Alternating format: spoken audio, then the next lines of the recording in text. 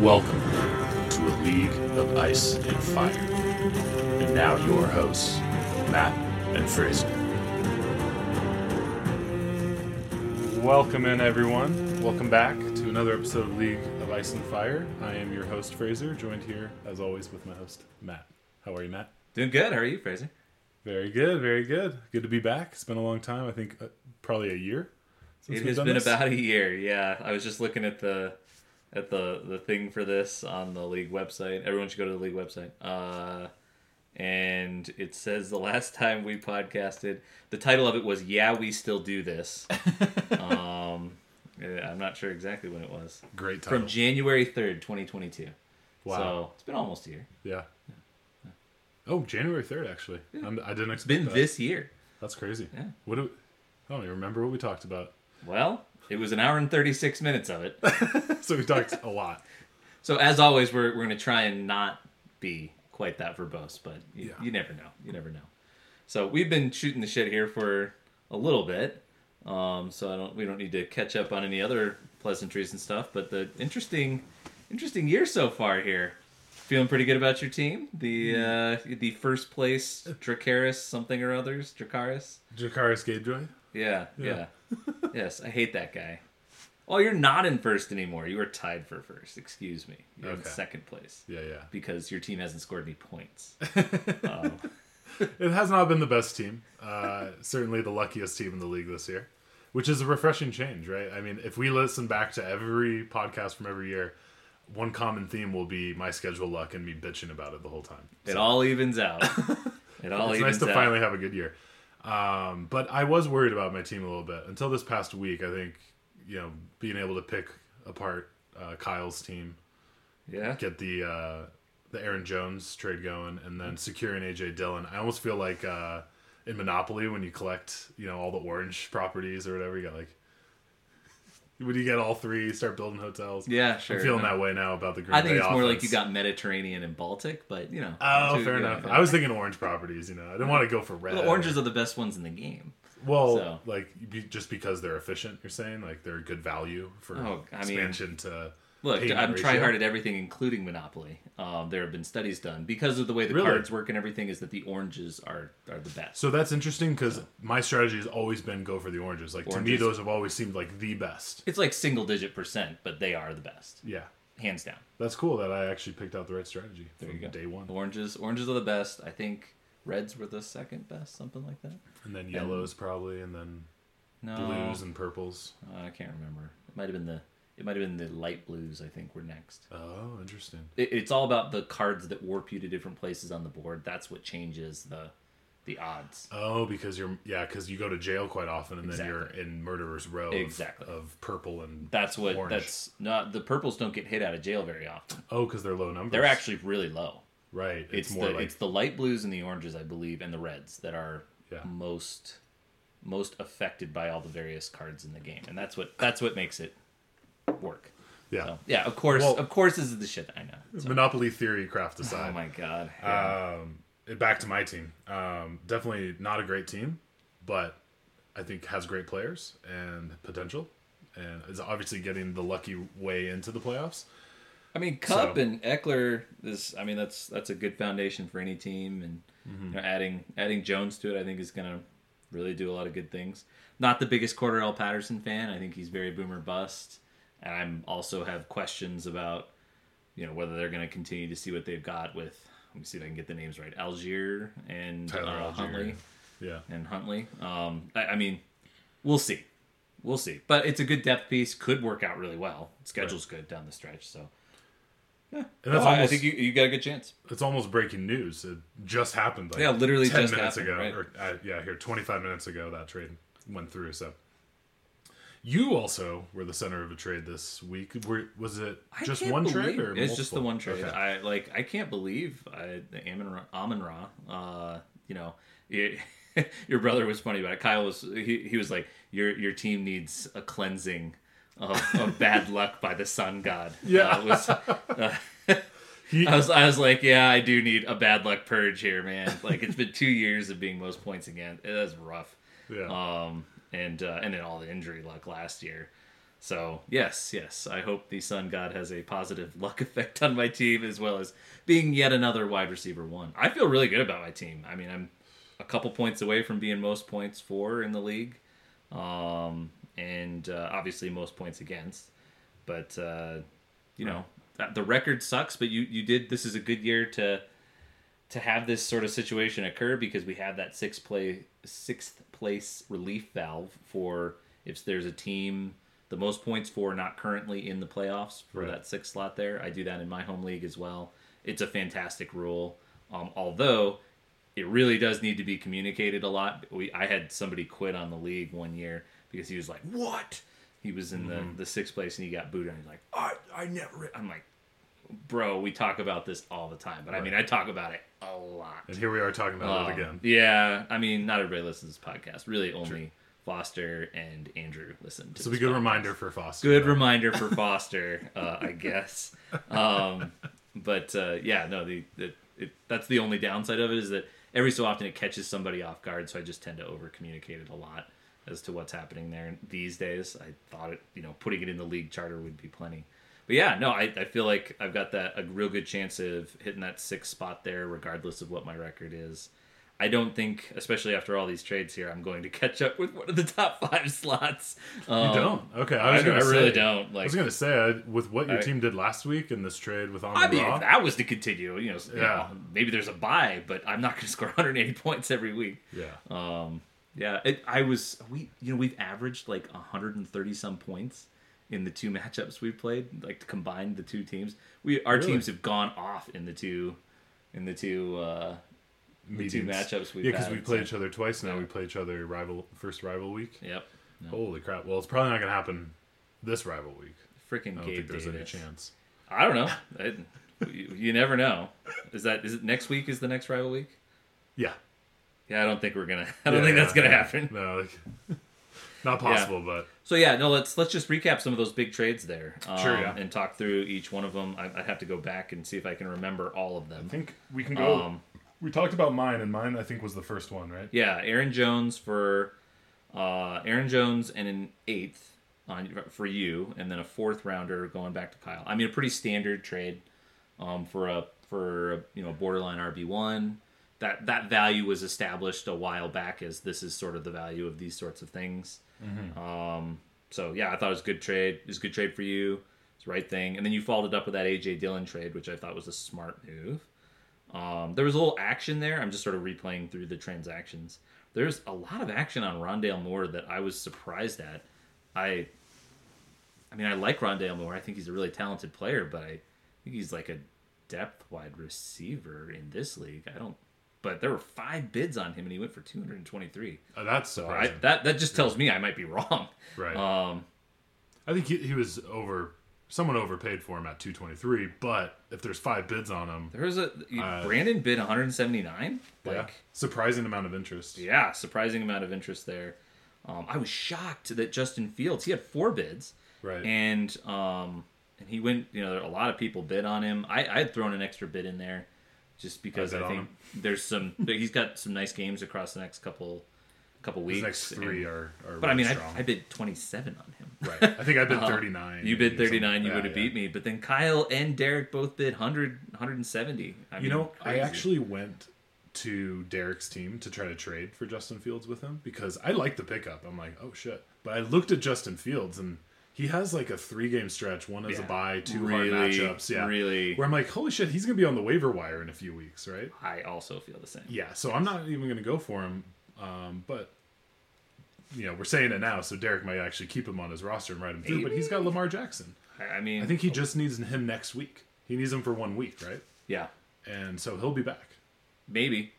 And then we need to call this out. Calvin Ridley got picked up. I thought it was early. He was on my radar for a late waiver pickup. Yeah. And I think we should all call this out as a piece of strategy for the future. It got picked up by Connor, and then he was flipped in that Derrick Henry trade. And Foster's word to me is that I was also bidding on Derrick Henry. His word to me was Calvin Ridley was the deciding factor. So it was a smart move by Connor. Fuck you, Connor. Yeah. Wow. And impressive. And it was a good move. We need to get to that trade still. Well, we'll get to it in a second. We had Kyler Murray went to again from Kyle went to Sam. I was interested in Kyler Murray. I like his playoff schedule. He went for a 5th rounder, though. I know he got a 7th back and everything, but my goodness, I was shocked he went for a 5th. No way I was going to outbid that. Also, $100 was involved there, which was interesting. Yeah, I mean, I feel like it should happen more. We should be trading Fab more. Right, little equalizer. Just a wild overpay, in my humble opinion, though. And then we saw CeeDee Lamb went for a 6th rounder, plus Jahan Dotson. I mean, I don't know how to feel about CeeDee Lamb this year. I had him last year, and I love his talent, but he has not been able to beat double coverage. He's seen a lot of double coverage without Cooper. He has not been able to beat it. Of course, he's been playing without Prescott for most of the year, so maybe it'll be better with somebody that can throw him open. Huge risk on that acquisition, but only for a 6th, so I like it for Derek. I think it's a good pickup there. A little surprised there wasn't more action there. That was Fraser came in late and tried to sneak Amon-Ra out from under there. That was when I snagged Amon-Ra for Kirk and a 5th. I don't hate Christian Kirk. I thought he's been great across the first part of the season here. I was sad to let him go.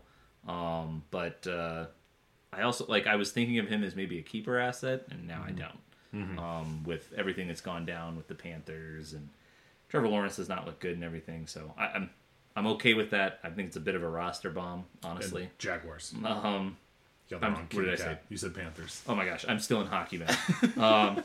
Florida Panthers, yeah. Yeah, then we had Devontae Adams for a 4th, to Elliott from Ryan. 4th for a 10th. Boy, there's something really super wrong in Raiderland. I think he's still going to have good weeks. I think it's a good pickup for Elliott. Pretty standard, well-established trade value for these kinds of guys here. But I don't know, man. A riskier acquisition than I think Devontae Adams is a risky acquisition. It was just pretty wild. Yeah, things in Raiderland could get a lot worse. Really. And they're pretty bad right now. They are bad, yeah. I don't know. What do you think? I was thinking they must get better because of regression to the mean, and they've been so bad. But I guess it depends on how much you believe in Derek Carr. I know there's a lot more factors than just him, but last week we saw their offense completely inept. I have Mac Hollins on my team. I have somewhat hopes for him, but he's looked really good. Could be the second target on their team, but he was the number 1 target last week. 9 targets or something like that, and he didn't do shit with it. There's just not much to go around, even if you're getting it all. You note that, I have 0 Raiders on my team, deliberate choice. Yeah. Because, and we've seen this for, decade and a half. I can't remember the name of that style of offense. It's a hyphenated name. But we've watched this, that the McDaniels offense that they run there is this extremely cerebral, where they don't, the route is not called in the huddle. It's not called in any no huddle situation. There's a formation call, and then the wide receiver and the quarterback have to make the same read on what route should be run and then it comes together. And that's why Devontae Adams and we've watched for years that there were really good receivers that just completely crashed and burned in the McDaniels offense. And that's it's just an extremely difficult offense. When it works, it really, really works. We watched guys with no talent become very, very good receivers in that offense, for at least very good fantasy assets, because they're very productive when that offense really works. I had a lot of questions as to whether or not it's certainly a long adjustment. Maybe I'll draft some more Raiders next year, but I'm not surprised is what I'm getting to. I'm not surprised that there have been a ton of growing pains. And then, of course, McDaniels is a weirdo asshole that alienates his players, alienates everybody, and then that, the time bomb aspect of this could go really, really wrong. Oof. Yeah. So I'm hopeful they continue to implode because I hate the Raiders. Fuck the Raiders. Yeah. Always fun to watch. Always fun to watch the Raiders explode, but I don't know. So all that to say, it could go really well, could go really bad. There's a lot of names. That's the kind of hard hitting analysis everybody's here on this on this podcast for, I'm sure. And then keeping on moving through it here. So Fraser, you backed up your Jones trade with acquiring Dylan for almost nothing for Tony, who a nice dart throw, but I'm surprised that Ryan was willing to sell Dylan for that little. I think it's because he was probably ready to drop him. Like if you look at, maybe he'd hold on to him, but he's a 4th round keep. I think next year he's not really much keeper potential, and he's not helping anyone's team really. So he's basically just a high end handcuff right now. Yeah, but I mean, I think that a high end handcuff at this stage in the season has a lot more value than a dart throw. Yeah, there are going to be Tony's. I know Tony's in a good offense. I really actually believe in Tony's talent. I think he's a very talented guy. But I mean, it's almost a next year acquisition, which is probably how Ryan's looking at it. So I don't know. That GIF that Sam sent was so perfect. Yeah, really and I'll do it verbally now, but it's Kadarius Toney showing up to the Kansas Chiefs locker room, and it's Charlie from Charlie and the Willy Wonka from Charlie and the Chocolate Factory doing his like fake limp into like a perfect roll and into the applause. It's pretty funny, and it might be exactly what's happening, right? I mean, I kept Tony in another league for like a 12th rounder. Just thought he had a good shot to be a wide receiver 1 and an underrated offense, and was pretty close, but like there's all sorts of attitude problems. And those types of players, I don't expect to like, they change teams and all of a sudden they're great. Like Robbie Anderson didn't just change teams and all of a sudden he's great. Like you got a big attitude problem, you're a diva, like you're probably not going to do very great. So, well, Tony's been an attitude problem since college, right? Like he's been an attitude. Like he dropped in the draft because of it. I mean, there are all kinds of things there. People considered him to be overdrafted because of the attitude problems. It was a part of his draft profile. Maybe that's the better way of putting it. So we'll see. And yeah, for sure. I dropped Tony to pick up Wan'Dale Robinson this last week in another league. Would you have done it? Bigger believer? It probably depends on what my team looks like. Like if I want to shoot for the moon or not. But Connor will laugh because he's in that league with me as well. But it's hurting for wide receivers now. Right. So then I'd take Wan'Dale, right? Like Wan'Dale has been playing well and looks like he will continue to play well, especially with Tony gone. Sure.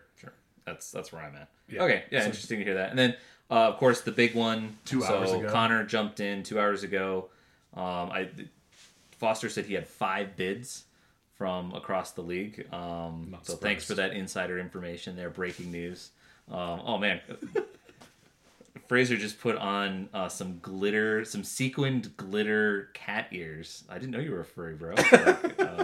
You should see my Halloween costume. Looking good, man. Looking good. That is a big pickup. I mean, Connor definitely paid. He's only getting a 14th back. So he dumped hard. For a 4th rounder. Flipping Calvin Ridley into that was again what Foster said was the deciding factor in why he didn't go with my offer or anybody else's offer. This is a funny min-max situation too. Of like you said, 4th round, the highest pick you can trade for the last round pick. Yeah. But honestly, there's not that big of a difference between a 12th and a 14th round pick, right? Like when you're at that stage, you're looking at like defenses or sleepers or whatever. So, but still, I think you were about to say it, but Calvin Ridley being the factor there, right? Like that's a smart move by Connor. It's a very smart move because it's not like he's been on his roster all year. You said he picked him up this week. It was just last week, yeah. So smart. I know. Annoyingly smart. Yeah, I hate you, Connor. The other piece of it here would be, Foster, this is why your teams are bad. Like, Foster didn't go for a round of counters from anybody. You would have pulled a lot more out of Connor at the very least if you had gotten my counter. Right. And those kinds of things. Foster, I know low effort and everything, buddy, but come on, get another round of counters from people. Say, okay, this is currently the first place offer. Send in your final offers. Like it would have been like one message. It would have been like one message. Spoken like a true butthurt owner. Jesus. Oh, I'm so butthurt. Because, it would have been, Connor, I really do love Connor. Connor and I go way back. But I mean, I would have definitely worked hard to outbid Connor. Yeah. Like, just because. Right. Just because. And because Connor's got a very strong team, even before the trade. Nah. I mean, according to power rankings. Well, we'll see. So yeah, no, we will see there and everything. And then the last trade here was you grabbing Patterson. Yeah, which we talked about. We already mentioned it for some reason. I don't know. I talked about it because he was on the trade block in the middle of it there. Yeah. So let's move on to just kind of going through the power rankings in reverse order. That was what we had on the agenda. Sure. So we get to talk about everybody's team a little bit here. Yes. And do some trash talk. Why don't you announce the team, because I'm not seeing the power rankings. Sure. And I'll start looking. Yeah. So again, the league website, which I've not kept up to date. I'm sorry, the automated shit has broken to pull in these power rankings, and so I got to manually update it, and I mean, work's nuts. I've been traveling a ton, and so I just have not done it. The bottom team in the power rankings is non-mover of chains, Kyle. This is the first time I've ever seen him have a bad team. Isn't it wild? It is wild. I just, it is really, really wild. He's handling it really well. Like, it is pretty cool that he's been able to snag all those picks for next year. Although, of course, it is far from a lock that anything happens when you do that there. But yeah, his team sucks. He's got a number of decent keeper potential people. George Pickens, I think, is going to be a solid keeper there. I'm not sure he has a top round guy that's a decent top round keeper on his roster currently. So a little bit. It's weird. It is really weird seeing Kyle have a bad team. The guy has just lived off of injury luck and schedule luck and God knows what else for so long, and it's all kind of coming back to hit him here. So yeah, I can't imagine he wins a game the rest of the way. Unless he beats me just for saying that. Right. Yeah, and he's got all these picks for next year. It's looking formidable. I think it's 2 4ths, 2 5ths, and 3 6ths, which will be interesting. But at the same time, he has to make the right picks. Yeah, there's a lot of roster bombs in that range as well, not just elite guys. The difference, I mean, we all like to pretend a little bit, but in this league especially, the difference between a 4th round pick and a 6th round pick is not huge. Not huge, yeah. It is not huge. But I've done the math. What it will allow him to do is go for like a 4th round quarterback and a 5th round tight end, maybe, if he wants. Those are the kinds of things you can pull off. Yes, right, exactly. But I think it is interesting, like you said, he doesn't have a good 1st or 2nd round running back type guy who he can keep in the 5th to 10th range. No, he's going to be compensating for some weaker keepers this coming year. Although across the board, I would say like the keeper situation has. There are a lot. The way that the market in fantasy football has gotten savvier about rookies and things has led to less keepable assets. Right. You don't get 14th round. Like Calvin Ridley came off the waiver wire, and he's been like the only really truly wireable waiver guy that I've. I mean, maybe I've missed a couple, but that's the only one I've really noticed. Is being like, oh, that was a waiver pickup that might lead to being a keeper down the road. Right. It's been pretty interesting how much smarter the market has gotten. I think that's a good point. That's why it's like this now. People are getting smarter. Yeah, for sure. So yeah, Kyle, better luck next year. Thanks for Amun-Ra. Thanks for holding to our handshake, even though Fraser tried to sneak in there at the end. See, and you had all this knowledge of me sneaking around, and Kyle's letting you in on this back trade room information. He gave me nothing. He was trying to be nice because we'd already shook on the deal, and he was like, I just want to announce it alongside the other deal so that people know I'm not showing favoritism, which I thought was great. And by the way, for people selling, it is a wise move just for the fun factor in the league, and we all do play this for fun. But if you've got relatively close offers, try and spread the love around a little bit, right? Yeah. I mean, I think that I've tried to do that when I've been a seller, just to try and make for some more fun and competitiveness in the league. You could sell them all to one person, and it's not fun. It's less to fun, create some juggernaut, like. And I'll say, I think if someone did violate that and kind of traded all the guys to one team, it'd be really hard to make any sort of ruling or be like, no, you can't do that. So thank you everyone for not doing that so far, because I haven't had to step in or anything. And I think it's been this unspoken rule, but here we are talking about it, and I think that's a good thing, at least like kind of a courtesy / just an ethical kind of thing for the league. Like, don't trade all your guys to one team. If you're going to sell for next year, do it. Spread the love a little bit. Spread the love around. Yeah. No, it's a smart move. So kudos to. But I think Kyle was gently like, hey, do you want to increase your offer? You're gonna trust me to hold to the deal. I think that's why he mentioned it to me. Gotcha. And I mean, Foster's a smart move. He's sold one guy now. It'll be interesting to see if he tries to sell any more before tomorrow. But yeah, I mean, I think he's probably conscious of that as well. He is. He absolutely is. Since he made the deal with Connor, the only person.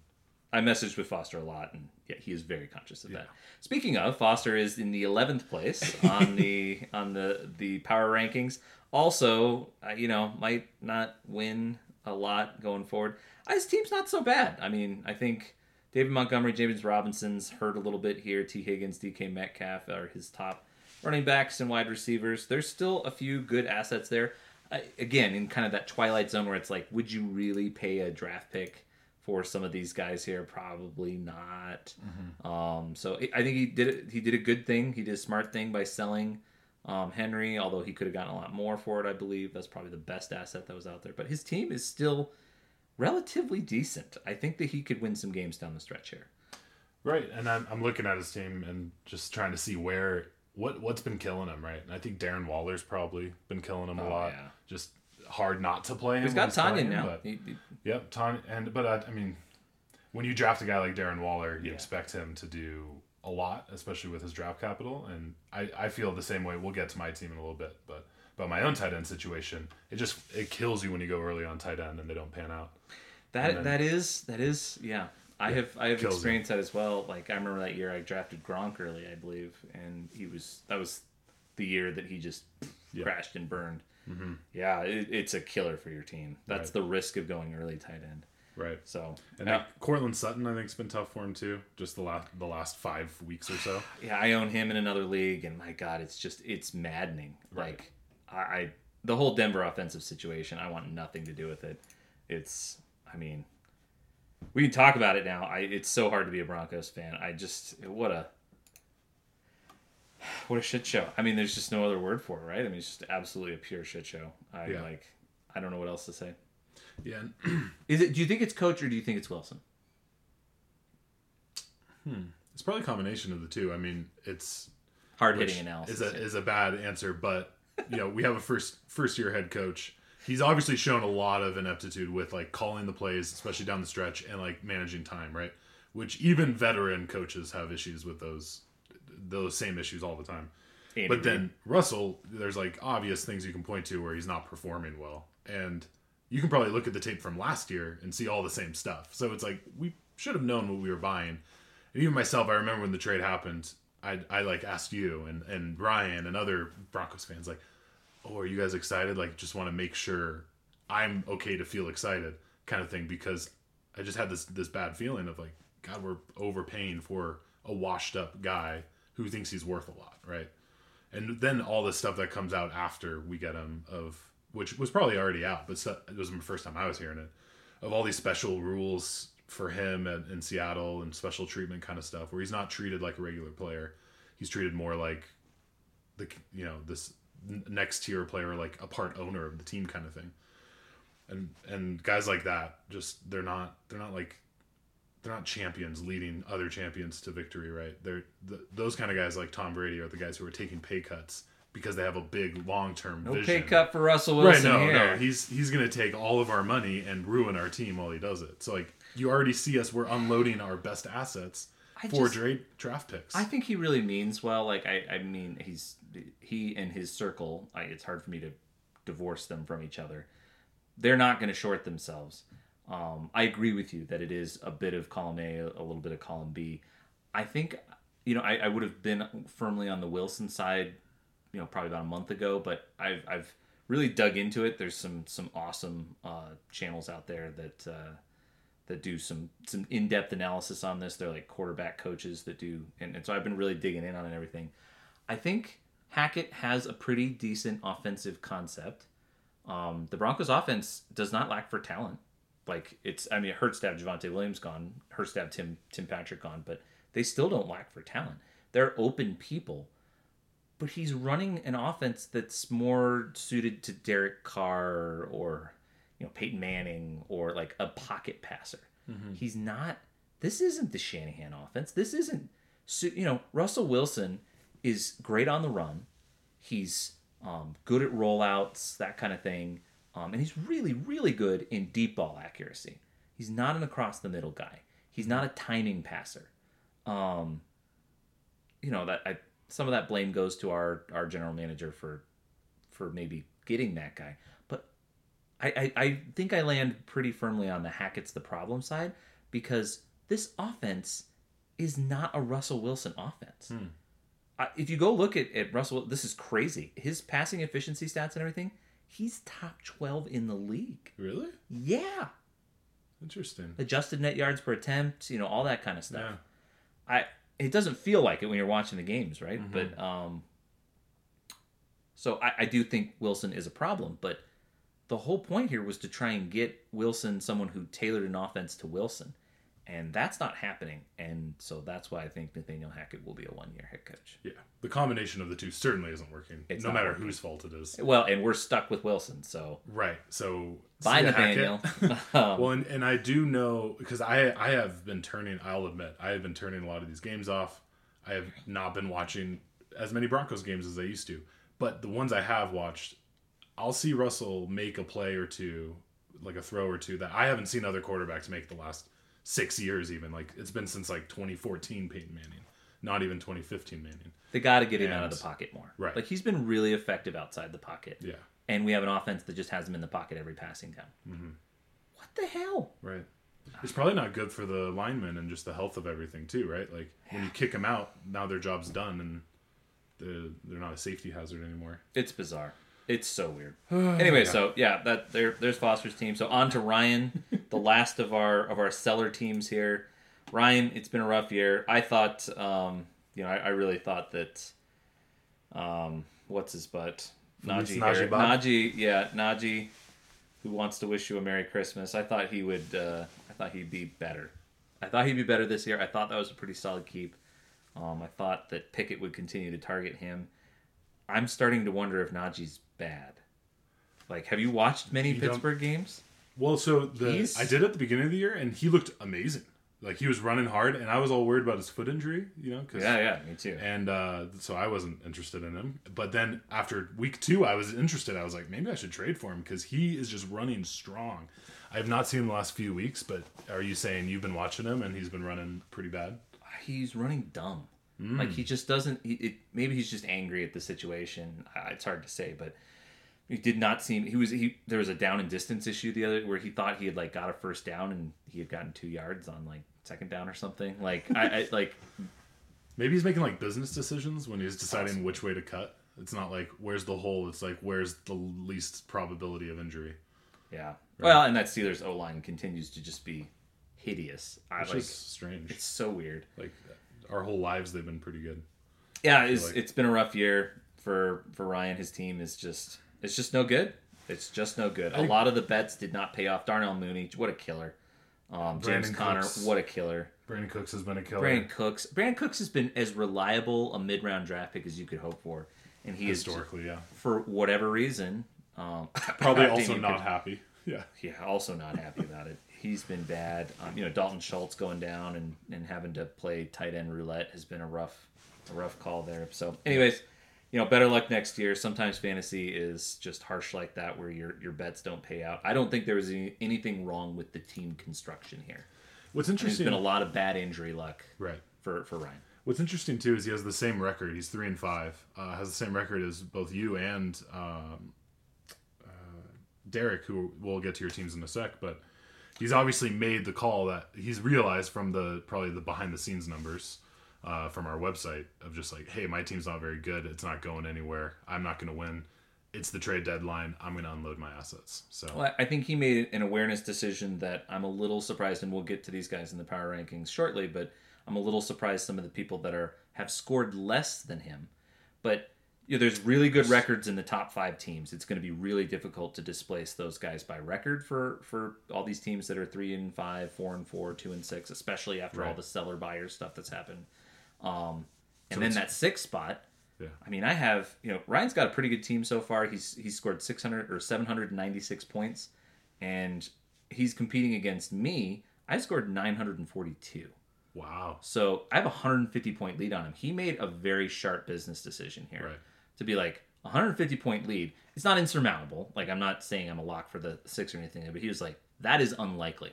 That is really unlikely. And I'm wondering, as people look at this race for the 6th, if they're maybe subconsciously thinking that it's more record than it is, not thinking about the points for aspect of it. I almost want to privately message every person in the league now and remind them.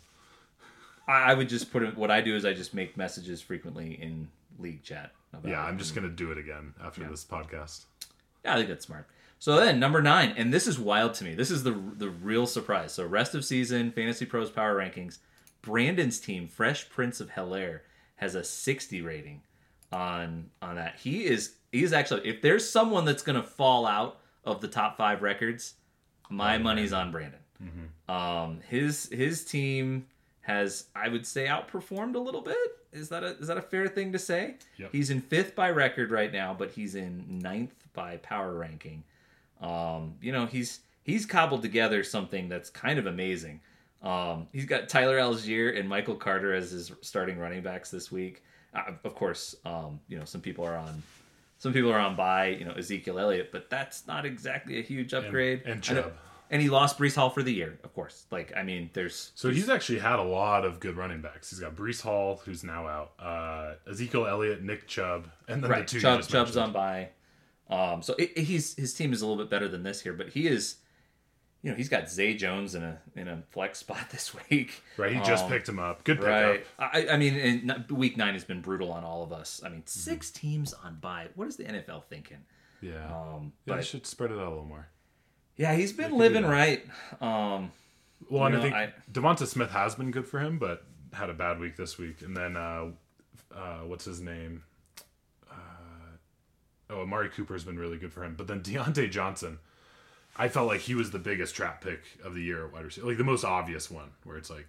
He's been a trap. Yeah, he is a absolute target monster, volume monster, and he's going from, some situation we know to rookie quarterbacks and things like Mitch Trubisky and things like that. So that's been tough for him, and I agree, he's been overperforming. Yeah, he's overperformed a little bit here, but again, with the kind of lead that he has in terms of record, it might still work out for him. And there are some good pieces here again. Chubb, Amari Cooper, that I think low key one of the best top 4 or 5 round picks, one of the best values. He's probably this year's Cooper Kupp from last year, essentially, where it's like he has a new quarterback and he's the wide receiver. No one believed in him. Way better than people thought he was. 3rd round, 4th round kind of pick. A really sharp pickup by Brandon there, but again, I just kind of weak at running back there again due to injuries, probably in large part there. But pretty rough. Here's his 4 wide receivers right now: Valdez-Scantling, Devonta Smith, who I also own, RIP.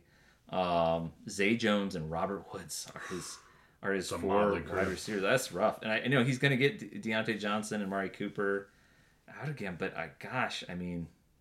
those are, I would imagine that's got to be close to the weakest set of wide receivers in the league. Yeah. So it's a little surprising he didn't try to shore that up this week or start unloading assets. I think he was bidding. I think I heard, again, sort of a reporter on the league here. I heard rumors he was out there. Okay, good. Trying to do stuff. Good. He scored almost 900 points. He scored a lot more than your team has. Yeah. Sorry. Love. Are you a little bitter about how good my record is for how poor I'm so bitter about being most points against guy. I'm so bitter. I'm not bitter at you. I'm bitter at everyone. Yeah. I'm so sick of this shit. It is such a pain in the ass to be most points against guy. You're just like, well, come on. All those weeks that you're, and I've made all these tools that let you look at it and go like, yeah, well, if I'd played anybody but the top scorer this week, I would have been okay. Right. That's happened. That's happened this year. We had the second best record and I still lost. And I agree with you, but I'm not going to apologize for finally being on the right side of it. Never. Yeah, it's great. Yeah, I love absolutely it. not. This is what Kyle feels like all the time. Yeah, his playoff odds. So I'm going to start talking about playoff odds here. Don't let me forget. Brandon's playoff odds as listed by. Now remember, they don't know about the most points for situation, but his playoff odds are listed at 72% right now. 72% for Brandon. I think that's about fair.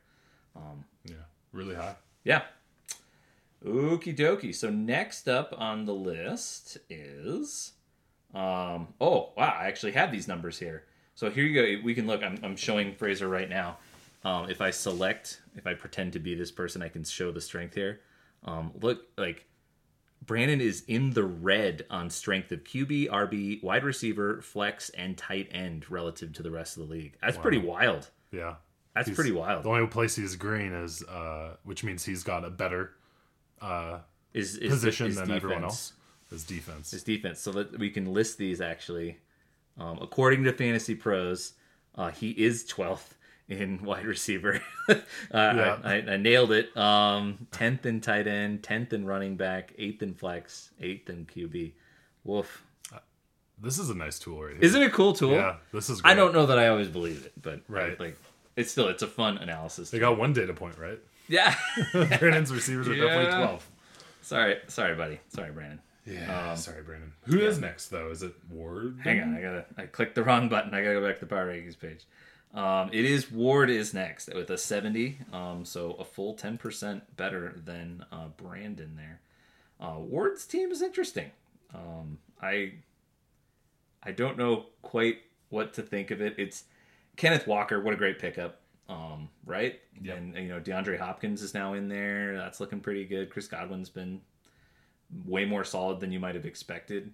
But as is pretty standard for a Ward team, a lot of strange choices have led to a lack of bench depth. Mm-hmm.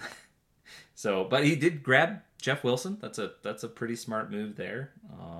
Agreed. But I mean, his flex situation is not great. Alec Pierce and Chase Claypool. That's not going to change. He's not in a bye week situation here. Those are his flexes. Keenan Allen is on his IR, so he'll have one good wide receiver coming back in. But I don't know if Keenan Allen's going to play again this year. Really, dude, have you heard the news? Oh no, I know they keep saying like maybe he's going to come back, and then it like Keenan Allen says things like, "Oh, I'm dead." Like. Well, you can't believe a word Keenan Allen says about his status, as we know. Yeah, we know this. So yeah. I don't know. Maybe he could be back this week. He could be back never. It would be a major help to Ward's team. I think also he's got Dalvin Cook backed up with Madison, so he's got like security there, but it's not really playing for upside. Dalvin Cook's been low key, really good. Have him in other leagues, and been very happy. Good. And we were talking about this. We didn't actually end up podcasting when we met. We ended up just drinking beers and not podcasting. Sorry, league. Yeah. But we met down in Denver, and I called it. I said, if I didn't take McCaffrey, Dalvin Cook would be my next pick at the number 2 slot. Well, but you were wrong because we were talking about which one of him, Derrick Henry, and Austin Eckler. That's pretty sure. Eckler would have. You chose Eckler, and you would have been right. Yeah, you would have been right. Eckler's there number 1. But I'm still taking a dub on Dalvin Cook's been way better than everybody expected. That's true for sure. So really, couldn't have gone wrong with those 3 guys. All 3 of them. Pretty good. All 3 better than... Again, Derrick Henry's been way better than expected. Every freaking year. There's been a lot of snow in Vermont this year. I don't understand. Do you know what I'm referring to? No. Okay. Someone has figured out there's a correlation or causation, but they're claiming causation of whenever there's snow on the ground in Vermont on Sunday. If there's any snow, Derrick Henry goes off. And so far it's like 100% correct. That is hilarious. Yeah. So Ward is 4-4. So the playoff odds as listed by, I'll come back to that because it'll take me a few seconds to load that up. But I think Ward's got an uphill battle. They're listing it at 43%, but I bet that's mostly a chance oriented towards the 6th spot that my playbook doesn't know about. And I don't know, man. I don't know. I honestly I have another tool here that shows playoff odds that shows him as he has an 8% chance at the 6th slot. And then a combined, I'm going to say 2.5, 1.5, so 6% chance at one of the top 5 slots. He has not been a big scorer. He has not been a big scorer, so I don't think there's a great chance for Ward to hit that 6th spot with the most points for option. So it could happen. Kenneth Walker, lots of interesting assets and everything, but I think Ward's probably going to miss the playoffs. That's my pick. And I feel for him because he probably feels a little left out of this whole week of trading. He wasn't trading for assets. and he's also not trading away his assets. So he's in this weird in-between state where he's not getting any good, draft stock for next year, but he's, like you said, less than 10% chance to make the playoffs in both ways he can. So, yeah, definitely he's probably feeling like this league's pretty shitty. But whatever. He could have been out there buying. He could have been out there selling. But I think if I had been him, I would do neither either. You could get lucky and make the playoffs. Right. And I don't think he had monster assets that would have pulled in a ton. I mean, Dalvin Cook for sure, but I guess DeAndre Hopkins too. Yeah, he could have sold and landed a bunch, but he's never been that guy. He wants to win now. Also, Hopkins could be a keeper next year.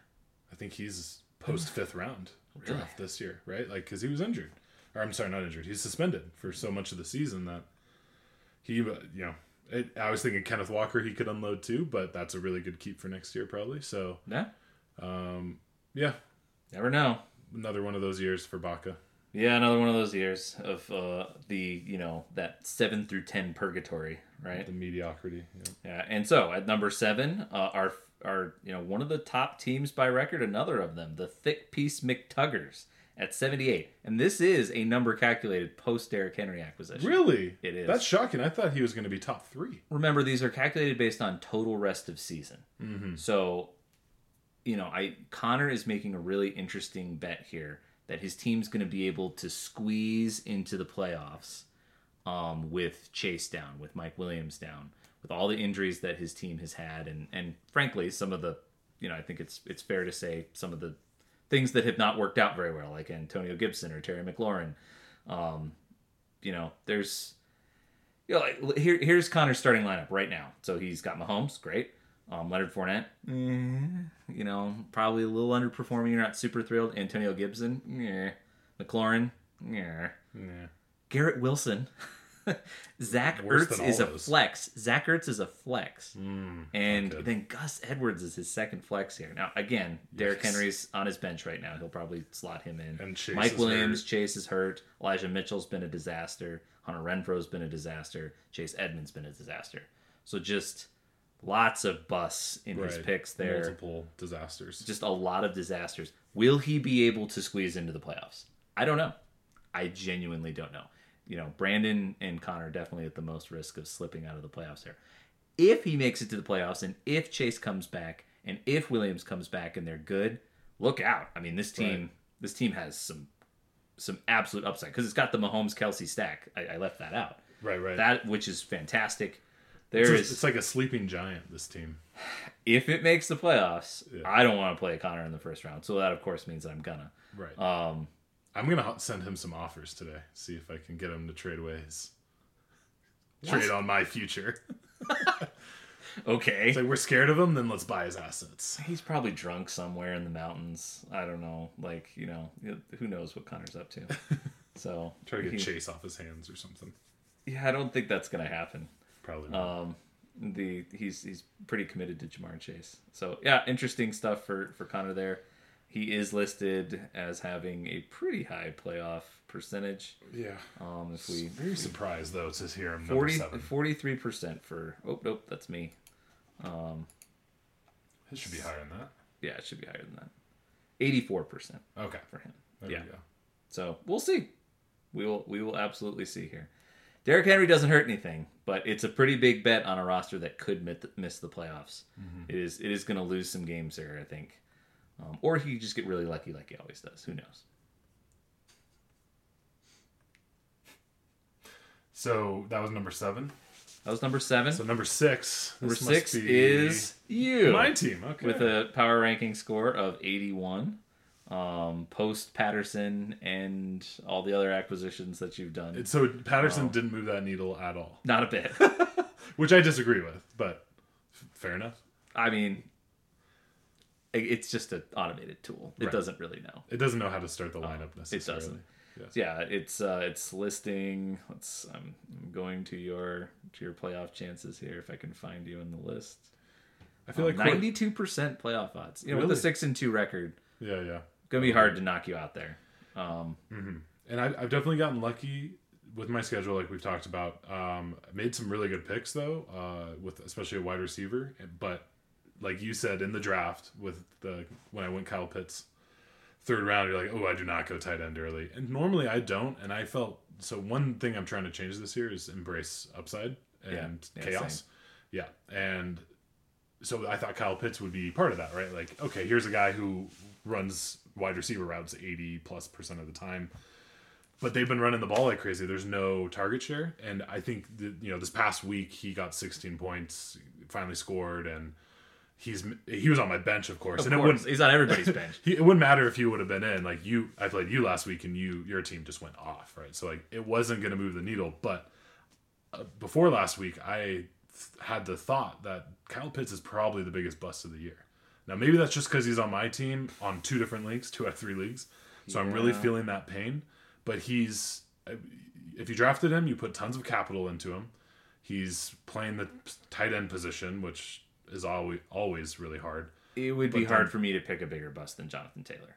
Oh, good point. He's been really just bad. In terms of capital, and he's been a little dinged up, but it's mostly just bad. Yeah, right. And they're in the same boat as far as you can't really drop them.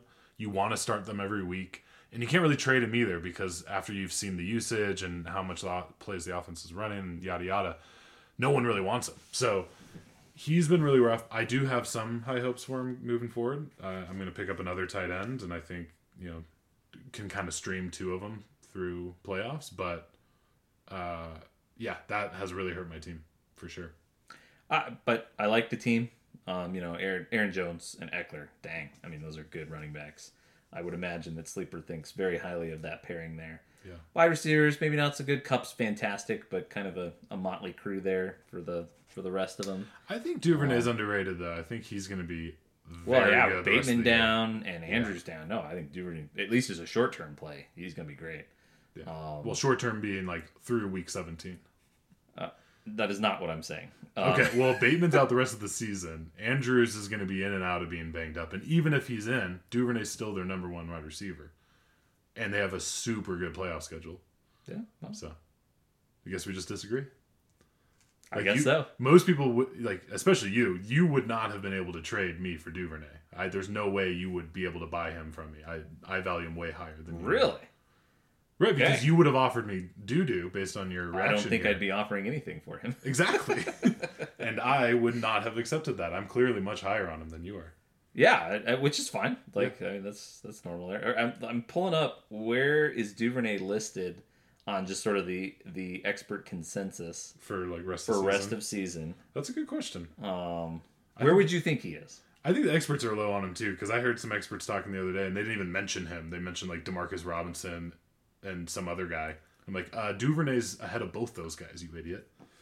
But I would guess he's probably, I don't know, wide receiver 40 or something like that. Wide receiver 40. Which is a bad ranking, but in my opinion. I would put him... Lower? See, and I would... 53. I think that's wrong. That is low. Yeah. But I think he's more of a boomer bust wide receiver 3. Yeah. That's where I would have him. I think, maybe 30. Somewhere in there. Would you rather have him or Rondale Moore? Duvernay. Yeah, me too. Yeah. I'd rather have Juju. I got him for $0. I'd rather have Juju or Curtis Samuel than Duvernay, though. See, and I wouldn't. I'd rather have Duvernay than both those. No one's really been paying attention to how good Juju's been. I guess, has he been good the last 2 weeks or something? Really good. Well, he wasn't even good when he was bad, that. he was still scoring 7-8 points. He never killed you. And then he's had some real upside. He's 25th in the expert consensus ratings. Oh man, the last 2 weeks he's played because he's coming off a bye. If anybody he's averaging 20 points. Exactly. He's been pretty good. Okay, I've been sleeping on Juju. Everybody's been sleeping on Juju, the quietest wide receiver 2 out there. Anyways, I like your team. I like your chances of making the playoffs. I could be strong odds you and I play each other in the first round. So we'll see. Scary. Yeah. Scary thought. Scary thought. So play each other for a third time. And you announced my playoff odds. They were 90-something%, right? Yeah. So next is the 5th. His 5th. So it's Sam at with a power ranking of 83. And this is crazy to me that he was a buyer. This really surprised me that he believes in his team. Sam, this is the part where you turn off the podcast. If you I don't know if you're gonna like this analysis ahead, buddy. So grabbing Kyler, there is a number of things there that I'm a little surprised at. But it's still a good team. Swift, if he gets healthy, is going to be really nice. Kamara's been great this year as always. Probably won't get suspended. Although, did you see the leak of another angle on that beating? No. Jesus, I can't believe he's playing. Like, really? I cannot believe. So wait, another camera angle? Like you can actually watch him? Yeah, a little bit more to it. Jeez. It's not good. Yikes. Yeah. And I'm noticing here he's got a lot of like double ups on teams, right? He's got Swift and Jamal Williams. He's got Olave and Kamara. Right. So like I've done that a lot in the past, and it's almost always been a mistake having Adams and Jones or whatever. Seems really good, but then you're limiting your upside, and you're doubling down on an offense. So even the Green Bay Packers, great offense, they have down weeks, and all of a sudden you get like single-digit points from two guys on your team who are supposed to be studs. So that's really going to hurt him, honestly. And I'm probably telling him too much strategy here. I see he picked up Darrell Henderson. He did. Right? Yeah, he just did it in the last couple minutes. Yeah, I was going to say, I'm like seeing him on his team, and I didn't expect that. He did it this morning. So yeah, he's got a playoff odds of 44% is what it's listed there. But again, I think that's probably mostly for the 6th slot. If I go look at the breakdown tool a little bit more, where is he? Is this real life? They're showing him as a chance of about, let's say, 8% for one of the top 5 slots. And then a 10% chance at the 6th slot. So they have this tool has him at a total 18% chance at the playoffs. So they're much lower take on his chances. Right. But so this could probably, I think Sam's team probably brings up a great like look into this tool, because it's not going to account for, and correct me if I'm wrong, I assume it's not going to account for like players who have been struggling and are all of a sudden starting to do better and look like they're going to be performing. So it's just expert ratings of the rest of the season. Oh, potential. That's what they go off? Okay. So then that gets built into, they try and set a starting lineup for every week. This is how I assume the tool works. They try and build a starting lineup for every week. Okay. And then they rank just with like projections and rankings. Right. And then they rank those versus everybody else and build a total score. Well, so as far as looking at points for, then I'll just stick to that. If we just look at his points for and we use that to say, okay, he doesn't have a lot of points for, he's not a great team this year, he should sell. A couple things I want to point out. Like, he has some guys on his team that were doing terrible at the beginning of the year and who are starting to do really well, like George Kittle. He also has Alvin Kamara, who was doing really bad at the start. And he just had like one of the best performances of the year last week, right? So that's the one kind of like sliver of hope, I guess I'll say, is adding Kyler to his team now and having these pieces that are starting to do better. I mean, Kyler and George Kittle as his starters, right? That's almost as good as the other one we were looking at. Kelsey Mahomes. Yeah, Olave was a great pick, so I like that as far as the team goes. But like, he's going to have to win. He's going to have to do well schedule wise. Yeah, and he's going to have to displace Brandon or Connor. Right. Like, that's how this is going to have to happen. Right. And he's shooting a shot. He's 200 points back on the points for race for 6th. Right. That is probably not going to happen. I think, like you said, if there's one team that's going to fall out of the top 5, it's Brandon. If there's one team that's going to go into the top 5 based on record and performance, it's probably Sam. It could be Sam. Yeah. It could be Sam. It would be a lot harder for Derek or me to go displace somebody by record. And the bottom 3 teams are pretty much sellers. With just a 1-win difference, right? Or is Sam 5 wins or 4? Sam is 4. He's 4-4 currently. Right. So interesting. That will be one of the storylines to watch across the second half this year. Yes. I'm fascinated by all the different things there. So that brings us to number 4 with an 87 on the power rankings. That is Hurt So Good. Hurts So Good. Who is that? I don't even know these people. We must have skipped someone. Where's Derek on this list? Is he number 8? He's up there. Oh my goodness! I apologize for jumping the gun here. Hurts So Good. Hurts So Good. Hurts So Good. Strong on the quarterback and flex positions. A little bit weaker there at wide receiver and running back and tight end for him, according, of course, to Fantasy Pros. Yeah, so it Hurts So Good. We have him with a playoff chance of. I'm doing a good job of putting these out there, right? So he's got a good record. He's 3rd in the league right now. Playoff odds are 88%. Mm-hmm. So the breakdown on his chances here: 24% chance at a first round slot. Second best chances at a first round slot. So he's got over 50% at a bye right really? now, according to this tool. He's Wow. been scoring a ton. Really low odds that he's going to miss out. This tool has him at a 96% chance of making the playoffs. So, Hurts so good. That team is good. Yeah. That is my take on it there. Hurts has been obviously amazing. Josh Jacobs, there's a value pick. I was going to say, came out of nowhere. He probably has the two biggest value running back picks this year. Josh Sanders Jacobs and Miles Jacobs Sanders have been just great. Yeah. Mike Evans is a solid player. Gets a little worse from there, but he's got Mixon as well as a flex. I mean, his running back situation is just absolutely fantastic. Outside that, the team is not so great. Really fascinated to know what happens with TJ Hawkinson rest of the year. Totally. And Taysom Hill. I mean, he was the big winner of Taysom Hill. Cost him a lot of fab. It has definitely not paid off since then. He's capable of huge booms, yeah. right? Just huge booms. But Winston's gonna come back, I don't know. And then Taysom Hill will not be doing nearly as much. So one of my team names in my double quarterback league was going to be Brokeback Winston, but I decided it wasn't a very good taste. But yeah, I was working on a nice team photo for that. That's nice. So I really like this team's chances moving forward. I really do. It's really strong at running back. Really well secured too. He's got Kenneth Gainwell and Samaje Perine to back up Mixon and Sanders. So, and what was that? Yeah, Josh Jacobs. As long as Jacobs and Sanders stay healthy, holy shit. Not a whole lot of depth. That's the thing. But if this team stays healthy, it will be a tough out in the playoffs. Agreed. He has two really good low key receivers too.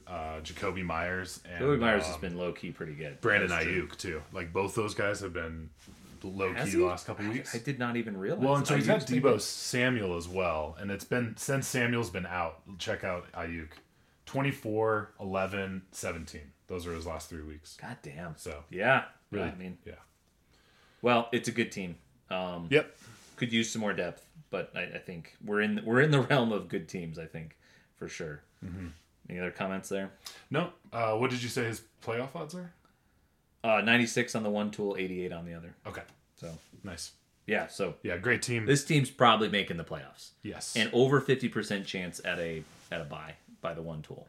So I guess the one last thing I'll say is one of my biggest regrets is not keeping Jalen Hurts, even though he was for an 8th, and I got to keep Gabe. He took him in the 4th, which is where I kind of expected to maybe be able to pick him up, but I already had Pitts. Anyways, enough about me, but that's such a good pick this year, and I think quarterback is an early quarterback pick is becoming a better and better and better pick, and especially this year. I think most of us are aware of the abnormal quarterback scoring, but it has been abnormal. It's been pretty wild this year. The gap between the top 4 quarterbacks and the rest. And then the other 8 QB1s is huge. We've never had a year like that. Right. Will that continue though? Is that just a 1-year anomaly? That's the question. So continue to move on here. So we have Saquonda Forever. There they are. There is Derek here. So this is really interesting. He's scored 108 fantasy points a week. He has playoff odds of 37%. When I go dig into that, Saquonda has they're showing him, so it's an 18.5% chance of making the 6th seed by record. So his chances by this tool are actually more like, it looks like about 17-18% of hitting one of the top 5 spots by record. So he still has a pretty decent shot. Pretty decent shot of making it by record, but he's scored a lot of points. He's scored 863 points there, and he's 3-5 like me. Right. What's interesting is he's scored almost exactly the same amount of points as he's had scored against him. But he's lost 2 times more. Yeah, so he's winning big, and it's a bad losing schedule luck by situation. A narrow margin. So getting slaughtered by schedule luck here. I'm sure Derek agrees with me. What's interesting too is he's Saquonda Forever, but he traded away Saquon. That's kind of a big blockbuster trade that we haven't discussed. But yeah, we haven't. What was the deal? I can't remember. So he traded Saquon away for 2 running backs, and I'm trying to remember which. I think it was Ramondre Stevenson. It was Ramondre and was it ETN? No, he already had him because he got him from ETN? you. I can't remember. Singletary. So it was Singletary and Stevenson. That's right. And I mean, Singletary, he's been pretty good. He was a monster in the playoffs last year, and I just remembering that. I mean, Ramondre Stevenson has been great. I think he will continue to be great. I like that pickup, but I still would rather have Saquon than both those guys. Yeah, both those guys. Right. I know he talked about how he wanted to try and build some depth on his team, but woof, I don't know. But he picked up CeeDee Lamb here. I think that's really going to help him out. Mm-hmm. Right now he's starting some 1 week flyers like Josh Palmer, who I think is going to have a really good week. But Lazard probably won't actually play. And Andrews might not, so he needs to get some guys in. The CD's on. Yeah, it'll be interesting. He'll probably play Khalil Herbert. Be my guess. Right. Kenny Drake could. I think he's going to have a good 1 week show here. So he's got a couple of good 1 week options, but scored a lot of points. But I mean, Lamar has been fantastic. AJ Brown, way better than I expected. He's been a really good pickup there. Of course, I made the wrong call. We'll talk about it right here. I made the wrong call on Akers versus ETN. It was coin flip for me. Really wish I'd kept ETN and traded Akers away instead, which I had plenty of offers for. But oh well. Yeah. I thought Akers had a better chance at an established role, which did prove to be true. Yep. But ETN has taken over as time has gone on here, so it was a good job by Derek picking him up, much to my chagrin. But yeah, Derek's an interesting spot. He's got to either beat me for the 6th seed or he's got to displace somebody by record. So he's got to win some games. If he gets hurt by schedule luck here, it could be rough. Fact. Sorry, go ahead. I was going to say, fun fact about his team: he has spent the most fab this year, and this is his first year in the league. So I'm very happy to see that. That's good job. A great sign. He's spent $919. He has $81 left. We call that pulling a Trumbo around here. Yeah, but he's being smart. I'm sure he's wasted some money here and there, but he is trying. It's not for lack of trying. That's for sure. No, he's put together a good team off the waiver wire. We'll see what happens here.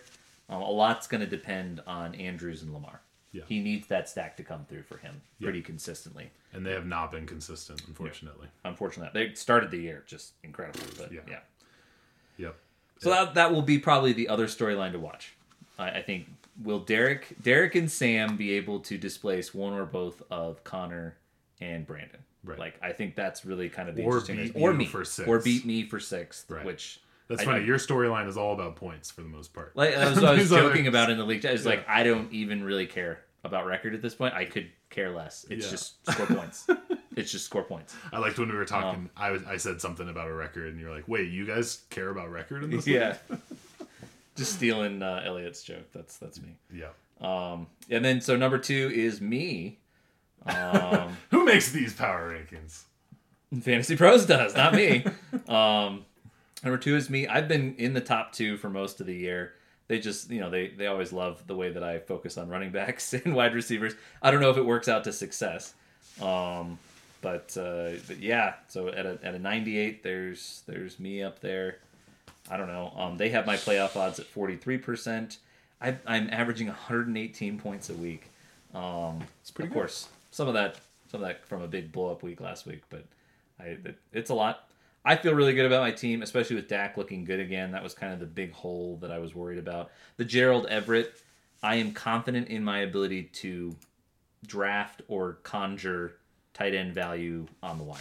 It has worked out so well for me on all of my best teams in this league. It doesn't mean I'm not going to go after a good value on tight end in some other place, but Gerald Everett has worked out. Darren Waller worked out for me way back in the day. I've had a lot of those kind of late round tight ends that I've identified, and I feel like I can consistently predict them and do well with them. And that's been phenomenal. I'm really happy about that. Between your comments and the draft and then seeing what happened with the 2 teams where I tried to go early on a quarterback or a tight end, I've solidified my philosophy, because historically I've not gone after tight ends early. I always go get them late, confident in my ability, like you just said, to find them, to listen to the right guys who point out, oh, look, they're getting this many targets. They're blocking this often, they're running this often, or running routes this often. They're a prime candidate. I feel like it's a lot easier to spot a tight end breakout, even if there's 10 guys that fit the mold and only 3 of them break out or whatever a year. It's almost easier to find those guys than it is to draft Kelsey between Andrews, Kelsey, and Pitts. It's that's a 1 in 3 chance. You almost have a better chance looking for these late guys, and then you don't have this massive draft sunk cost of the round value. So I'm with you, man. That's such Gerald Everett way of picking up such value. A good tight end this year to but have. I'm not scared of drafting tight ends anywhere. I'm just looking for value. Right. I'm never going to reach for a tight end. That doesn't, like again, I picked up Gronk, but that was a mid-second pick that I picked up Gronk. I think that year. Right, where he was supposed to be a first round. I'm always looking for value. I think that I can identify value at tight end, and so that's worked out really well this year. And I'm really happy to shore that up with the Muth that your dad inexplicably dropped. Yeah, I don't understand that at all. So I'm really happy to scoop that up there. Look, I've got 3 wide receiver ones rest of season with Sun God, Waddle, and Jefferson. I've got 2 RB ones with Pierce and McCaffrey. I've got some good depth pieces at running back with Robinson and Pollard that have upside as well. And then, my DJ Moore, oh man, he could be. Thank God I held on to that. I almost dropped him a few times, but he's looking really good rest of the season with McCaffrey gone. That McCaffrey trade could really end up working out positively on a number of ways for this team. Well, you talked about cursed locker rooms. That has been a cursed locker room for running back health. They fired Rule, right? Like he's gone. Well, yeah, but I'm saying San Francisco. San Francisco gets injuries galore. Yeah, they do. That they do. Yeah. Yeah, no, I feel really good about it. I would have liked to have won the bidding war for Mr. Henry, but I think that would have been ridiculous. I still feel pretty good about it, and so yeah, we'll see. Hopefully, Dak can put together some good performances here. Hopefully, Trevor Lawrence has a good week this week, but no, I feel really good, and so I feel like this year has been a little different for me because I think I've always just personally tended towards safer picks, like. I think a really good example of this is last year. I chose Higgins over Chase in that was like the 5th or 6th round that I had to make that decision. And it's not that Higgins is a bad player, but I did it because he was safe. And I've been trying to mature my philosophy where I'm chasing upside, like you said. Mm-hmm. And I feel like even though I had a number of horrible misses in the draft, horrible misses, I was okay with that. I was trying to do that, honestly. I was looking for huge upside guys. So I'm not bummed about Allen Robinson, who has been one of the worst busts in the top 3 rounds or so. You dropped him, right? I dropped him. He's over on Elliott's team now. Nice roster bomb there. Roster bomb, baby. I'm not sad about it. Yeah. I'm not sad about it. Because he could have been great. He wasn't. Oh, well. Yeah. Those guys are fine because then you move on from them. It's the guys that linger on your team that really kill you. Or choosing wrong between Akers and ETN. Whatever. I used that draft pick to go draft Dameon Pierce, who's been an RB1 and might be even better down the stretch. Just going for upside and trying to get guys that are going to end up being RB1s and wide receiver ones a little bit more than I have been. I think most people are better at this than me. This isn't like some big strategy bomb that I'm giving everybody in the league here. Everybody's better at this than me, but I think this year is probably the first year that I've ever really gotten where I should be in terms of risk profile from a draft perspective. Right. And I feel really good about it. It's a lot of things have not worked out at all, and it's okay. Mm-hmm. I feel okay about it. Nice. So yeah. Just no one cares, but that's how I feel about my team. Yeah, your team does look good. It's missing a little bit of running back depth, I'd say. You said you're happy with your depth, but I feel like you're one injury away from not being super happy with your running backs, but you certainly make up for that with stud wide receivers. I mean, everybody's that way with running back. Right. I mean, even, I would say probably the depthiest. Mine's now the depthiest, probably. Probably, maybe. Who we just Derek, talking about? Yeah, did Derek's just have... Deep. He had Mixon and ETN and... No, you're mixing up teams. He had ETN, Stevenson, Singletary, a few others, and then Elliott, I think, is pretty deep. Or no, it was Eric Stevenson, you were talking ETN, and Singletary. Oh, yeah, right. And then EA Sports had a pretty deep team. Everybody, if you lose a running back, you lose a top running back, you're bound to... You're usually toast. Yeah, you're usually toast. So, moving on to our final team here. Thanks for everybody who's staying with us. Elliott, you're finally up. Your team has been beloved by Fantasy Pros all the way through here. So you have the 100% ranking from these guys here. The team looks good. Apologies if you can hear my kids yelling in the background, but they're very excited. My in-laws have arrived with their dog. I heard a dog footsteps upstairs. Yes. If you guys can hear that, I apologize. But yeah, Tweaks and Clyde here. Tweaks and Clyde looks pretty good. 115 fantasy points a week. I mean, just awesome. 96% playoff odds. If we go over to the tool that breaks it down by a projected slot, a 74% chance at a bye for Elliott. I think his team is definitely one of the best in the league. Has a really, really good chance of winning the ship. Josh Allen, big part of that, and he's the one who the benefactor of that Saquon trade. So he's had an underperforming Jonathan Taylor, who's on his IR right now, but he just got Saquon. So if JT comes back in the playoffs, he's gonna have Saquon and JT as the starting running backs. That's gonna be insane. Mostert, what a great, there's a value. There's a value pickup off the waiver wire. Nobody drafted Raheem Mostert. Right. That's been one of the big, not a keeper value, but I mean a great pickup for this year as long as it continues. Mm-hmm. But yeah, been putting together some really good waiver wire performances here, scoring a lot of points. We'll see if it's a little low on depth. I am not in love with the depth profile here, especially at wide receiver. Yeah. But so there could be some weakness, but it's just impossible to see him dropping out of the top 4. I think. Yeah. I think the team is just too darn good, and Saquon, I think that was a really, really good pickup. Mm-hmm. And then you combine that with, he's got Stephon Diggs and Devontae Adams starting as his top 2. I mean, that's pretty good. Yeah. That's pretty good. Yeah, for his 4 potential, 2 best running backs, 2 best wide receivers, I don't think anyone's better than him in the league, if everyone's healthy. Nope. You're pretty close, though, actually. You got McCaffrey, Dameon Pierce, and then Waddle, Amon-Ra. That's sorry, bad. I didn't even mention Jefferson. It's not bad. Jefferson and Amon-Ra. It's not bad. Wow. Yeah, I mean, Fantasy Pros has him number 1 in running back, number 2 in wide receiver, 5th at flex. I mean, and then number 1 at quarterback. He's got Josh Allen. I mean, you could do worse. Yeah, this is a very, very good team. I think the favorite to win. Did he keep Josh Allen or draft him? I don't remember. I'll check. You can look at the history very easily on there, can't you? Or at least on the app you can. Yeah. On the app you can. Yeah. The website's been a little neglected. Yeah. But that's I continue to have a guy over there in product management that I speak to, and the engagement through the website versus the app, it's shocking. It's over 80% of interactions are on the app versus the website. Oh, well, that makes sense. Isn't that crazy? Yeah. So, I don't blame them for investing in the app way more. Right. Agreed. And it's such a better format to use. Like, oh yeah, it's so much more seamless. Oh yeah, because they've put the energy into it. But it's true. Oh yeah, and reminder for everybody, they just turned on that, I don't know, whatever that is, DADP or whatever they're calling it, that clutters up the matchup and team UIs. You can turn that off. If you in the app, it's a little hard to find.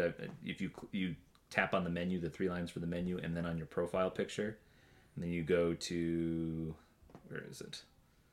I believe it's system settings. Yeah. And then you can turn off over-under stats, the daily draft stats, and it just declutters that significantly. Highly recommended. Nice. That's a good tip. Yep. Sleeper settings. What's fun about Sleeper is every year when I'm like firing up the league again, I go into like league settings and there's always new ones. There's like new potential settings that I could change and make the league potentially more interesting. Yeah. And they literally don't have anything like that with the other platforms. Like they stayed the same for 10 to 15 years. So speaking of commish stuff, just to wrap up the podcast here, a couple things here. So one would be, if Fraser and I talked about this beforehand, but the league that I commish just had some serious drama go down. This is probably something to mention because it could happen in this league. When you have trades set to go through instantaneously on Sleeper, something crazy happened that I can't believe the platform works this way. So somebody traded on Friday, A.J. Brown, who had already played on Thursday. He traded A.J. Brown and somebody else for Kelsey. It was a fine trade. But the trade went through immediately. But the guy who traded A.J. Brown kept the points and got to start Kelsey. And so that was not how anybody expected it to go down. Every platform, when a player has already played, usually delays just lets the trade go through, but says this trade will take effect on Tuesday, and that's not how Sleeper functions. So I'm still thinking about how I want to like formalize the response to it. We worked it out in our league just fine. We just said, hey, the trade, everybody's shook on the trade. We'll just reverse it for now and then have it go through on Tuesday. But that's weird. Yeah, unless both players know that this is the functionality and they agree on it, because then it's like, hey, I'm going to get 7 weeks of AJ Brown. You're going to get, I'm going to get the extra week of AJ Brown or whatever, and still get 7 weeks instead of 6 of Kelsey. It's like, if that's worked into your trade, the understanding of like, oh no, he's getting 1 extra week of this player, of both players, but that's obviously usually not the understanding. And not what either expected. I certainly did not expect it as commish either. So yeah, right. The players did.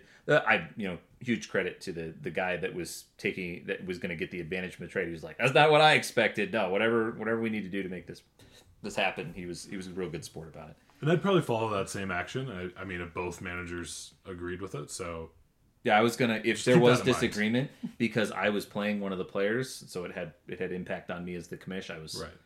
Hopefully, again, I'd hope that I would be able to divorce myself from the situation, but just for the no appearance of impropriety, I was going to take it to the Reddit commish forum and have a poll on it and see and have that be what we all agreed to. Yeah. So interesting. I've never heard of that yet. Like, it seems like it's almost more likely to happen. Just a trade between like Thursday and Sunday that involves a Thursday player, right? There's just not a lot of trades that happen on Fridays or Saturdays. Usually the trades are happening Tuesday, Wednesday around waiver wire action. People are getting their lineup set for the week. So late trades in the week are unusual, and it's unusual that really good players are playing on Thursday that are a part of that sort of thing. So right, yeah, a couple things working against it, but that's a good one to keep in mind. And then, so you keep kicking around whether there's going to be a third keeper. Have you made a ruling on that? Whether you're going to do it or not? So this year I joined Kyle's keeper league that he runs, and there's 4 keepers in it, and there's no like round limit, and it's all like round value -1. Keep a player twice. That's it. So somewhat similar rules, but I've gotten to see kind of what it looks like when there are no bounds put on it. You could keep a guy with your 3rd, 4th, 5th, and 6th pick, right? Because you can keep 4 guys. And it felt about the same as our draft feels, like very slim pickings at the start, and then eventually it catches up where it's a regular draft again. So, I was pretty gung-ho on it for years. Then a couple years ago, I just decided, I'm sick of making changes and having people be upset about them, and then having me be upset about people being upset, or just, Well, it's been a lot easier without, that's a certain brother and sister in the league. That's what I've realized in the last year. It's like, oh no, everyone's pretty chill. It's really just those 2 who are little fucking shits. And that makes sense. So I'm leaning towards putting it back on the table, because it also works out really well for, third, rule of thirds, just having 1 through 5, 6 through 10, 11 through 15, essentially. Might go nicely with the Superflex change too, to add some more juice to the pool. Right. And there'll be probably 2 roster spots added, so 2 rounds of, right? Because we would have to add another roster, not 2 roster spots, sorry, but 2 like team spots, because we'd add another roster spot, which would be a Superflex. Mm-hmm. And I feel like we'd need to increase the bench from 5 to at least 6. So that'd be 2 right there. One more bench, 1 more starter. Yeah. Now the draft is 16 rounds instead of 14, right? So right. So I think that might cater well to it too. So I'm still with it, but it's also confusing, right? With our plan now, if you're in the league and paying attention, you know this, but for those listening, we did a little vote at the beginning of the year. How do you feel about Superflex? How do you feel about auction draft? I'm actually pretty shocked by it. We had one, I think it was Elliot. He didn't like the idea of Superflex. I plan to follow up with him, see what that's about. I'm guessing he's just like, holy shit, I'm a new dad. I don't have time to research a Superflex. I like things the way they are. And we'll see if that's the case. But everyone else voted yes for Superflex. Everyone voted yes for auction. So the interest is high. The plan is official. We're going to do our first auction draft in 2024. Wow. Now, with doing that, I either need to create some algorithm to translate round value to like dollar keep value for players, and there's lots of possibility to do that wrong and make mistakes and give players advantages or lack of advantages with keeping their players. So it's still a question in the air of like, do we reset all keepers in the year 2024? And do we do auction draft every year moving forward? If that's the case, then we have some sort of keeper rules in place for like, okay, let's say we make it 3 keepers. There's some way to calculate how much money they cost based on the previous year and how much was paid, etc. So like that all seems easy enough. What's the kind of the question in the air, like I'm saying, is what do we do in 2024 with keepers? And so since there's that question in the air, I'm not planning on changing it. Like certainly there's not going to be 3 keepers next year. There's just going to be the 2, the way we've been doing it. And there will definitely not be quarterback keepers in 2024. And it's just a question of, do we try to translate the other keepers to possible keepers? I'm kind of leaning towards just getting rid of keepers entirely for 1 year. But just a clean slate wiped. We're changing so many other things in the league. Probably the interesting piece of that would also be consider moratorium on draft pick trading, because how do you trade draft picks? Well, that's the other thing, is it hasn't come up yet, but that brings up this you segued into it perfectly. I haven't seen anyone try to trade a 2024 draft pick yet, but the app will allow you to do it, and I should really change the settings so it can't. I'll probably do that after this, but I was going to override probably any trade that does that, because there are no rounds in 2024. Right? I like the idea. It does some interesting things for 2023. Like, it'll be a very different year. I like the idea you can't trade. Right? Yeah. Like moratorium on draft pick trading. Keepers reset. Like, no one will be kept in 2024.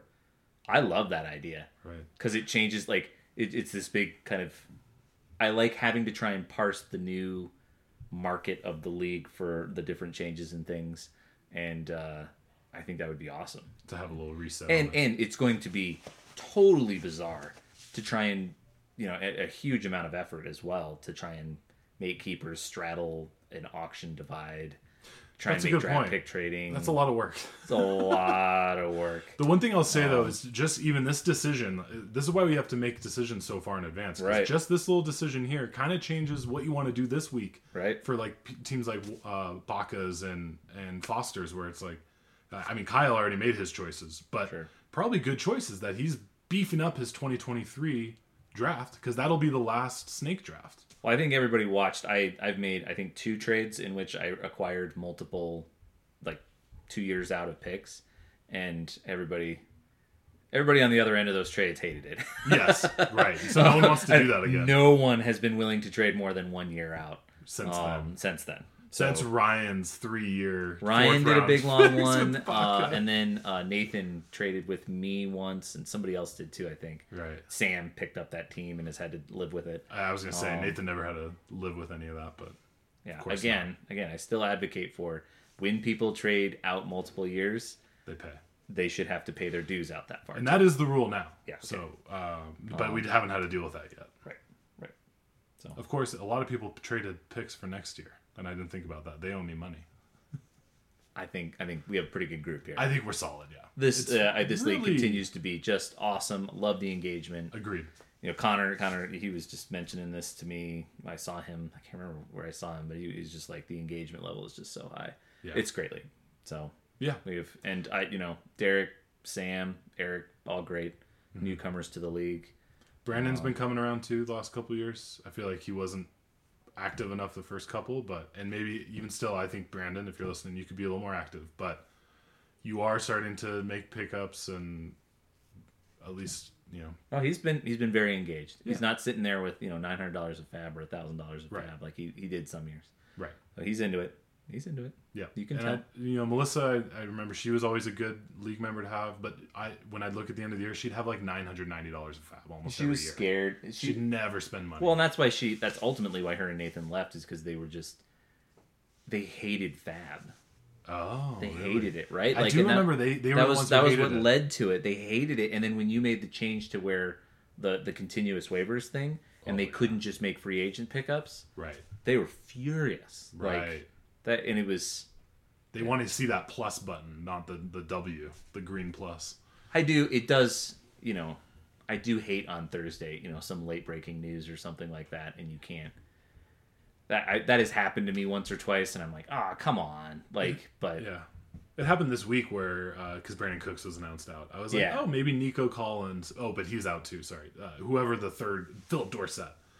Yeah. So I have actually, and I like having that open Saturday and Sunday. I was also opposed to that, right? I was like, no, just Sunday and not. No, that's worked out great. I think it's actually nice to have, like you did this morning with Friarmuth. You're like, oh shit, green plus. I can just add him right on my was team. well planned. I've been sitting here crossing my fingers that he would still be there if I missed on acquiring Henry. That was always the planned move. Yeah. But I wanted to wait until Curtis Samuel would have, there would be not like a full waiver wire action on Curtis Samuel. I felt like that was the right thing for the league. So yeah, he made it that way. And I agree with you. I like where this league's at. I like the state of things. I like the engagement. I like the league members. Like, I think we're in a good place. I think we'll have a lot of fun when we get together in Vegas in 2024 and yeah, that is the plan still. Yeah, we're gonna do a destination draft. Sweet. Everyone's obviously invited, and we're gonna do plan it well in advance where we can secure flights and hotels real cheap. Yep. And maybe try to do it in Colorado where we already have a lot of houses and people here. What do you mean? Oh, for 2023? Yeah, because then we could host it somewhere in Colorado and have people come out here, do a big Airbnb or something, or people can stay at my house, things like that. Yeah, we should try and I wonder if we could get a discount if we booked it this far in advance. Yeah, for a can you even do that a year and a half out? I was there for a bachelor party a couple of years ago, and the older brother of the groom booked. It was like a nook. It wasn't a room. It was like a nook at the Tilted Kilt for us to just bet on football and watch college football and pro football all day. And then party at night, and it was a blast. And I was like, Brian, how much does this cost? And he was like, it was nothing. It was nothing because I hit it in advance. I booked this table, and all they did was they said, okay, well, there's this minimum on the tab, and we need $100 deposit. It was like, what? So let's do that. I mean, let's plan something. And I like the idea of doing Vegas, even though no one lives there, because it's cheap for everybody. It's cheap for everyone to get there. It's cheap for everybody to get there. If a lot of people are flying, like Kyle and Derek flying from Canada to get here, it's like us Coloradoans can fly to Vegas, right? Right. So love the idea. I also think it's interesting to think of what the prize will be for 7th place in next year, right? Because it's going to go to the auction draft. You can't get first overall pick. Oh, that's interesting. So I think here's what it should be. You just inspired me when I hear that. I think we should do a fun competition all together, kind of like they do in the league, to figure out who ends up, not something as random and stupid like whoever gets through security first, but do something where it's like, no, we're going to compete in this event, and the winner will get, based on our ranking, that will determine. Oh, well, there's no draft order though, I guess. So there's nothing to even discuss. Fuck. It could be, I don't know, some extra draft budget, $5 more or something. Yeah. I don't know. It's something to think about. Damn it. Everybody who's listening on the league, post something in league chat. If you're still with us, God help you. Well, we don't have to pick draft order, though, for 2024. It's just everyone gets a budget. So right. There's just going to be no prize. Maybe. Or an extra $5 fab or something like that. Yeah. So we'll figure something out. But everyone save that date in your calendars. Wednesday. Well, it'll be the weekend before, probably. The first week. Yeah, aim for a weekend. That's a good idea. So. Yeah. All right. Well, thanks for hanging with us here as we have another 90-minute podcast or whatever the hell it is. Let's go make sure Trumbo's kids are okay upstairs. I think my wife is back, so it should be okay. Okay. Yeah, we're at an hour and a half. Yeah. Well done. That's where we usually land. Yep. So. All right. Thanks, everyone. Thank you, Matt. Thank you, Fraser. Good night. See you.